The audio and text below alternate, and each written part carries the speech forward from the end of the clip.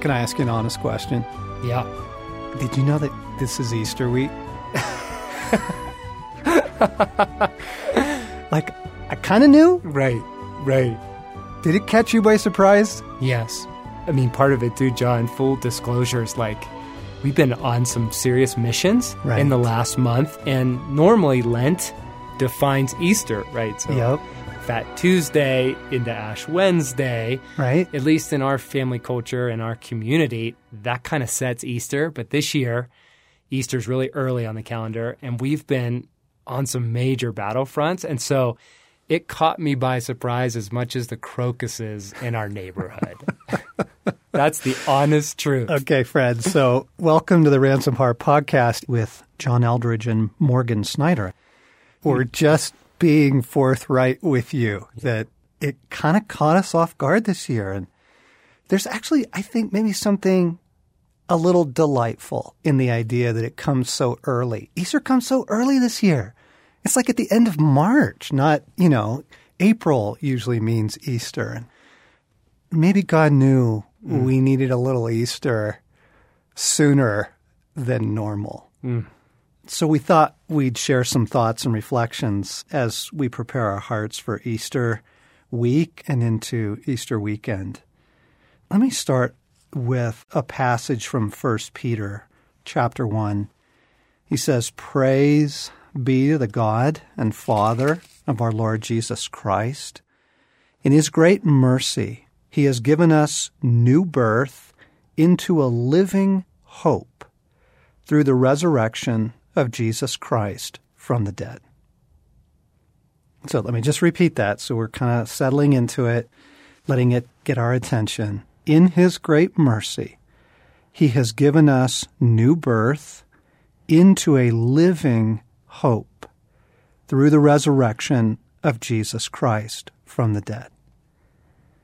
So whatever else Easter is about, and it's obviously about staggering things, epic-changing things, but it has something to do with a living hope, that he has given us a living hope through the resurrection of Jesus Christ from the dead. And as you begin to kind of just think about hope, a living hope, whatever this gift of Easter could be to us this year, where do your thoughts go with that? You think most people are living with hope? John, I think I don't have to look too far beyond my own life to see the battle. I would call it a civil war between hopelessness and hope, right? I feel the battle against dread. Even this year, just this whispering of, why don't you quit?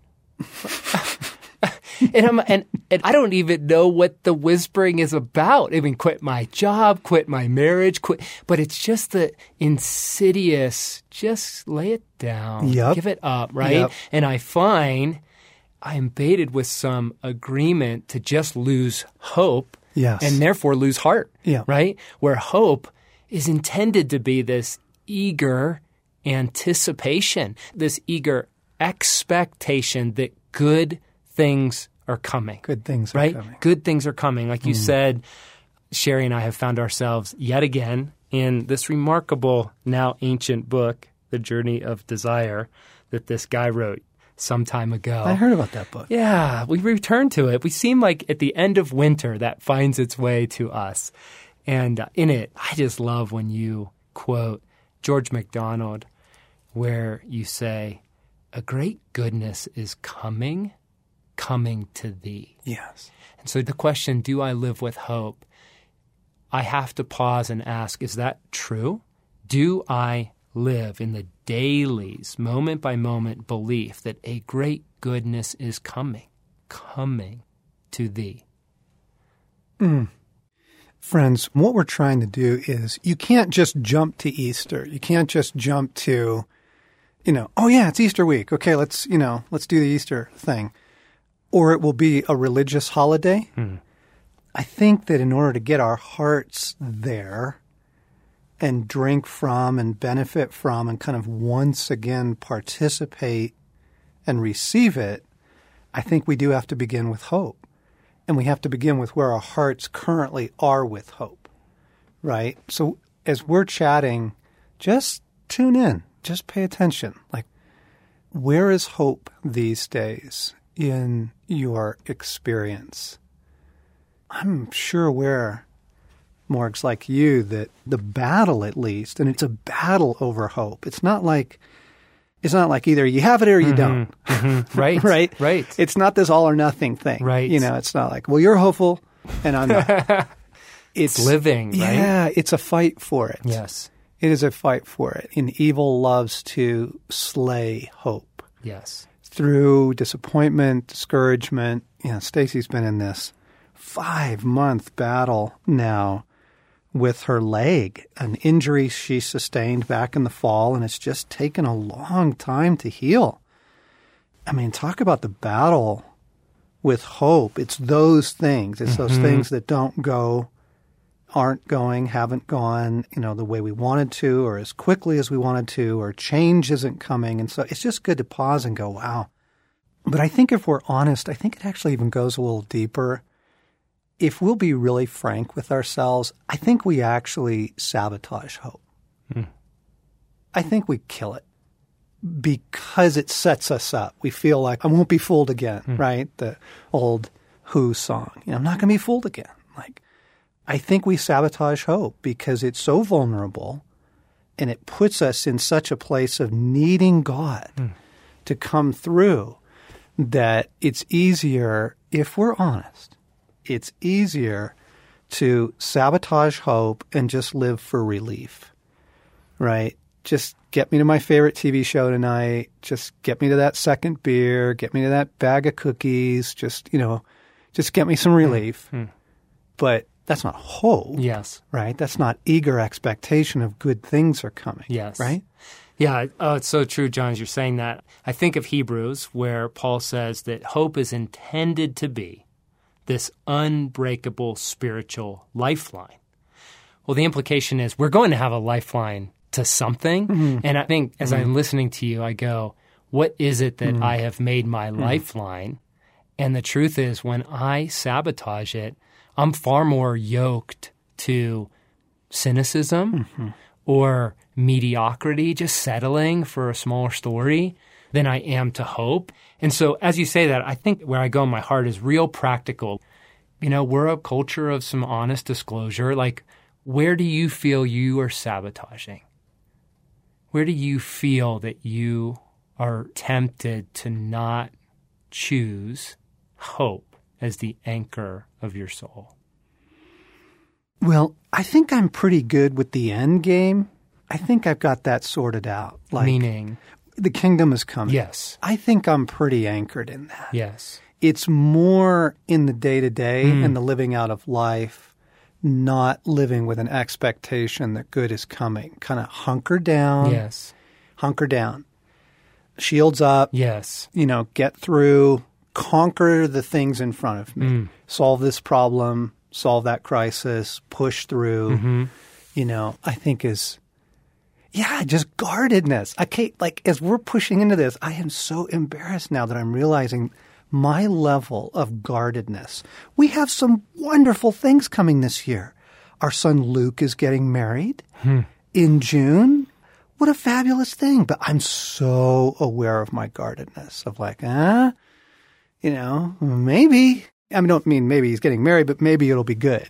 Because you got family and now you've got in-laws and you've got everybody gets weird around weddings. And so just a guardedness. I'm so embarrassed to admit it. There's rather than this eager expectation of God, whatever else may be true about all that, you still have good things coming for us. Yes. It's not denial. It's not denial. I'm not trying to live with a Pollyannish thing that says, that wedding or summer together or whatever, it's just going to be wonderful. Yes. There's going to be some things to navigate, The fact is there are in-laws. The fact is there are expectations. People do get weird around weddings. But nonetheless, do I open my heart to say, but God, you have good things anyway. Yes. Whatever else may be true about the broken nature of the world, you have good things that you're bringing to me. I think that's what's exposing that guardedness in me. Yeah. John, what would you say is the risk as you watch your heart and realize the temptation, as you said, go to conquer, and then even specifically with Luke's wedding, just to not open yourself up because of all the practical realities. What is the risk in choosing to connect yourself, to be open to the vine of this spiritual lifeline of hope? I have to believe that God will come through. I'm risking everything on God. Wow. Versus, I think I'll diminish my hopes to the levels to which I can probably realize them. Right? Wow. This is so embarrassing. That's good. I mean, I'm just like, I will diminish my hopes to the size that I can probably take care of them. Right? And just the utter, So gang, here's the thing. This isn't a podcast about hopelessness. We're trying to get to hope. And here's how I think Easter works for us. I think we start with, where are you with hope right now, our dear listeners? And then let's take a look at what Easter is and does, and then work backwards into our current situation. In other words, I think we have to start, as believers, we have to start with our A game. Because what's happened, Morgs, you and I were talking about this yesterday, like what's happened in the church is that we have actually had to set aside, we kind of put over onto one side Christianity's great treasure, our A game, the big offer. And having set that aside, we try and offer the world, but we have really great children's programs, and look at our child care, and look at our involvement in the city, and we're doing all these things for social justice, and look at the way, like, we have a marriage conference every year at our church. You know, we can help you with this, we can help you with that. We start actually trying to compete with the world on, no, look at all the cool things we have to offer, Look what we do for single moms, look what we do for pregnant teens. All of that's really good, by the way, and we support a bunch of that. But the fact is that's actually not our A game. Like the A game of Christianity is the resurrection from the dead. It just is. I mean, can we just name that? Like, because we don't live in a culture that is honest about death. Like, we push death away. Death doesn't take place very often in our homes anymore. Grandma and grandpa are often in a care facility, or, Uncle Ed, who's very sick, is in the hospital. And death is very, very sanitized in our world. But if you live in a world, I was thinking about like the bubonic plague. It killed a third of Europe, 1/3 of the population. And when you're in a situation where death is real and you're wondering, what happens? What happens? Like, Christianity steps in with its A game and goes, I have some incredible news for you. You can live forever. Like, you actually don't die.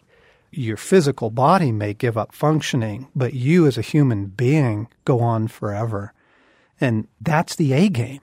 That's the big promise. And again, it's because we live in a culture that's, I know, chaotic in many ways, but in many ways still doing pretty good. I mean, most of us know where dinner is going to come from tonight. Most of us know, what we're going to do next summer. You see what I'm saying? We actually have a lot of control over disease and education and opportunity compared to the history of the human race. I mean, this moment, people are most upset when their cell phones don't work. When you're upset that your technology isn't working, like, that is a first world problem. You're very, very removed from the reality of the human race, for thousands of years. And so got an email last night from a very dear brother. And it was one of those quick things where I just shot him off an email and said, hey, how you doing? You've been on my heart. And he wrote back and he's like, well, it's been a long battle for my wife. She's not well. She's not well psychologically, and she's had a lot of anxiety and hospitalization and different things, and she's not getting better. And his kids are not walking with Christ, and that's a heartbreak for him. And there's just been a lot of sorrow And here's what he said. He said, I am listening to the series Hoping in the Coming Kingdom every 2 weeks. He said, because that's where my heart has to go. Like, in other words, he's going to the A game. He's going to the great promise. You have to start there. Gang, like, Easter is about something phenomenal. Death has been completely conquered. You will not perish. You will live forever in the kingdom of God. And all of the goodness and all of the beauty and all the things that you long for, all of that's coming. All of that's yours. Like, we have to start there. The Hebrews passage you were saying, we have this hope as an anchor for the soul. Yes. Firm and secure. It enters in behind the veil where Jesus has gone before us. That Hebrews passage, the hope that is the anchor for the soul, is not that you're going to get a better job next year. Yep. It's not that this is going to be a really super summer vacation. It's not that Luke's wedding's going to be 4-star. It's not, that isn't, gang. Like, let's just be careful with our hearts here. The anchor of the soul is Easter. And the anchor of the soul is that death is totally and completely defeated. And that the kingdom of God is and will completely prevail. It will completely prevail. And Jesus calls it the restoration of all things. He says, at the restoration of all things, when the Son of Man sits on his glorious throne, you who have followed me. And then he just goes on to name the losses that you've suffered and that you've lost homes or families or fields, kind of meaning careers or, your finances. He just names all the losses. He says, you'll receive 100 times that. And the gift of a life that can never, ever be taken away from you. And so we start there. We start with Easter. We start with, wait a second, no matter what happens to you in this current life, you are going to be completely restored, and every dream you have ever had will come true in its fullest form, that everything you've lost, you will receive back 100 times as much. Like, this is the gospel that changed the world. This is what blew the world away. This is our A game. It's not that we have a really great youth program or that we are serving the poor or interceding for justice. Like, those things are the fruit of it. But the A game is, oh my gosh, Jesus Christ was raised from the dead. And we have been born again to a living hope that we will too. React to that. Where are you going with that? Well, first of all, I can even feel hope rising in me as you're sharing, John. Man, it's just right on to know we start with the A game. We start with this resurrection life that we are, as Dallas says, these unceasing spiritual beings that have a place for eternity in God's story. Yes. And then as you're sharing, in light of that, in the glow of the kingdom in that, I think where I go to, the promise that that kingdom is being made available here and now to us. Not in full, right? But in partial. And I think back to risk where I go is, well, how much? How much is available now? Because as disciples, as apprentices of this way, God is inviting us to partner and to participate with him so that it's formed in us. And I think the answer is more than I've believed is available, right? Sherry has this prayer that she prays often when we're just kind of contending for our marriage. And she says, Father, I ask for the full portion of what's available here and now on earth as it is in heaven for our marriage. And John, every time she prays that, and now I'm slowly beginning to agree with it and pray with it, I realize, well, I've settled for less. I've settled for less. We got a pretty good marriage, and we have come through some crap. And it's kind of better than most, and I'm content. And I go, whoa, whoa, whoa, whoa. When the disciples turned to Jesus and saw the life you're describing, a person who was anchored in eternity, that understood he came from the Father. Scripture says he was united with the Father, and he was returning to the Father. Yes. And so he was free to love heroically, free from outcomes. They turned to him and they said, we want this life. We want this life. And the words in the Scriptures are teach us how to pray. But really, it's an observation of he lived with a heart anchored and rooted in the kingdom to come. And so, he begins with Father. Father, reveal who you are. Reveal who you are. Set the world right. And so as you are sharing, John, about the A game, my heart is going to this wondering and this hope of how much more is available of the kingdom of God here and now than I have opened myself up to. How much more? Yeah, gang, this is the great surprise, okay? And you can't bypass this process. Like, the anchor of the soul is the resurrection. The anchor of the soul is the coming kingdom. Now, having put your heart there, then you can back into your current existence and say, how much of that gets to play itself out now, right? Which is different than trying to find life as much as you possibly can now, and the kingdom's kind of your backup plan. Yes. Right? Which is how most people live. Most Christians live like that. Like, it doesn't work like that. Because let me show you the paradox. So these are like some basic truths of human life. The more you grasp at a better marriage, the less you'll have it.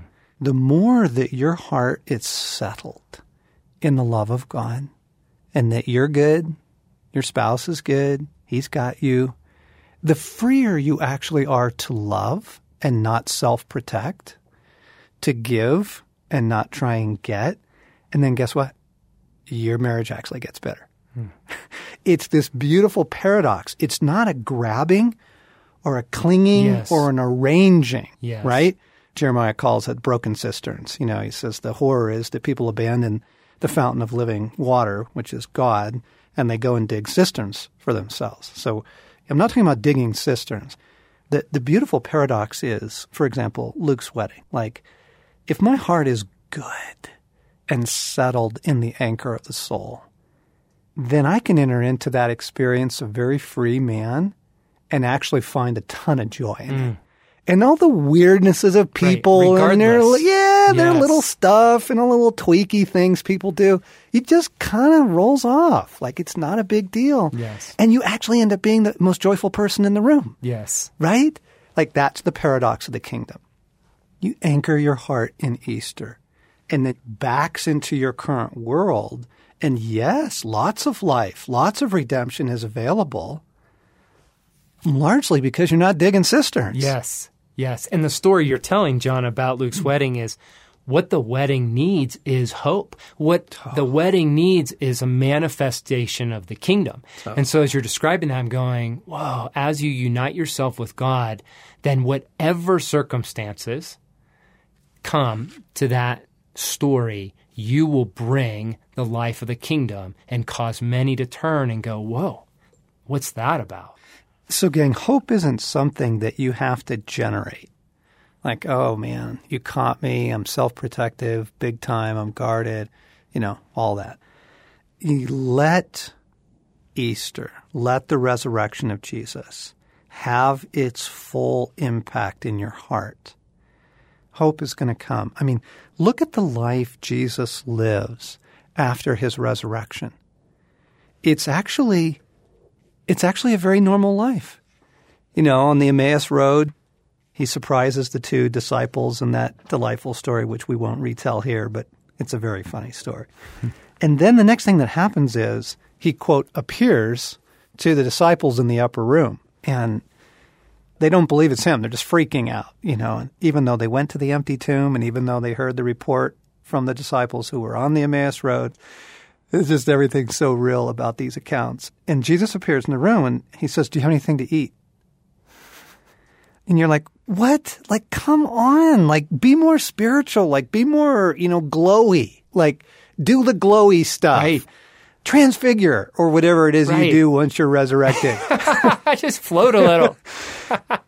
When you realize that, oh my goodness, there is an indestructible life which is ours, and which we are going to fully participate in. And then Paul assures us in Romans 8, and so is creation.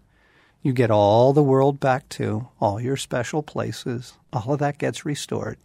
You anchor your heart in that. That's Easter. And then you let Easter come backwards into your current experience, and you pray like Sherry. You pray like, well, look, whatever the partial may be, I pray for the fullest portion. Yes. I open my heart up to more. I open my heart up to the possibility of God invading my current circumstances, right? I participate more deeply in his life, right? And then it does. Like, it invades the now. Right. It's interactive. It's present tense. Yep. And it's available. Yep. It's available. As I mentioned earlier, Sherry and I so often, towards the end of winter and with this hoping for spring, we find ourselves yet again in the pages of your book, Journey of Desire. And towards the close, you remind us that God is speaking to us more often than we imagine. And there are these treasures he's speaking that we must hide in our hearts for the dark hour if it might come. His words to us, as you quote Buechner, both recoverable and precious beyond telling.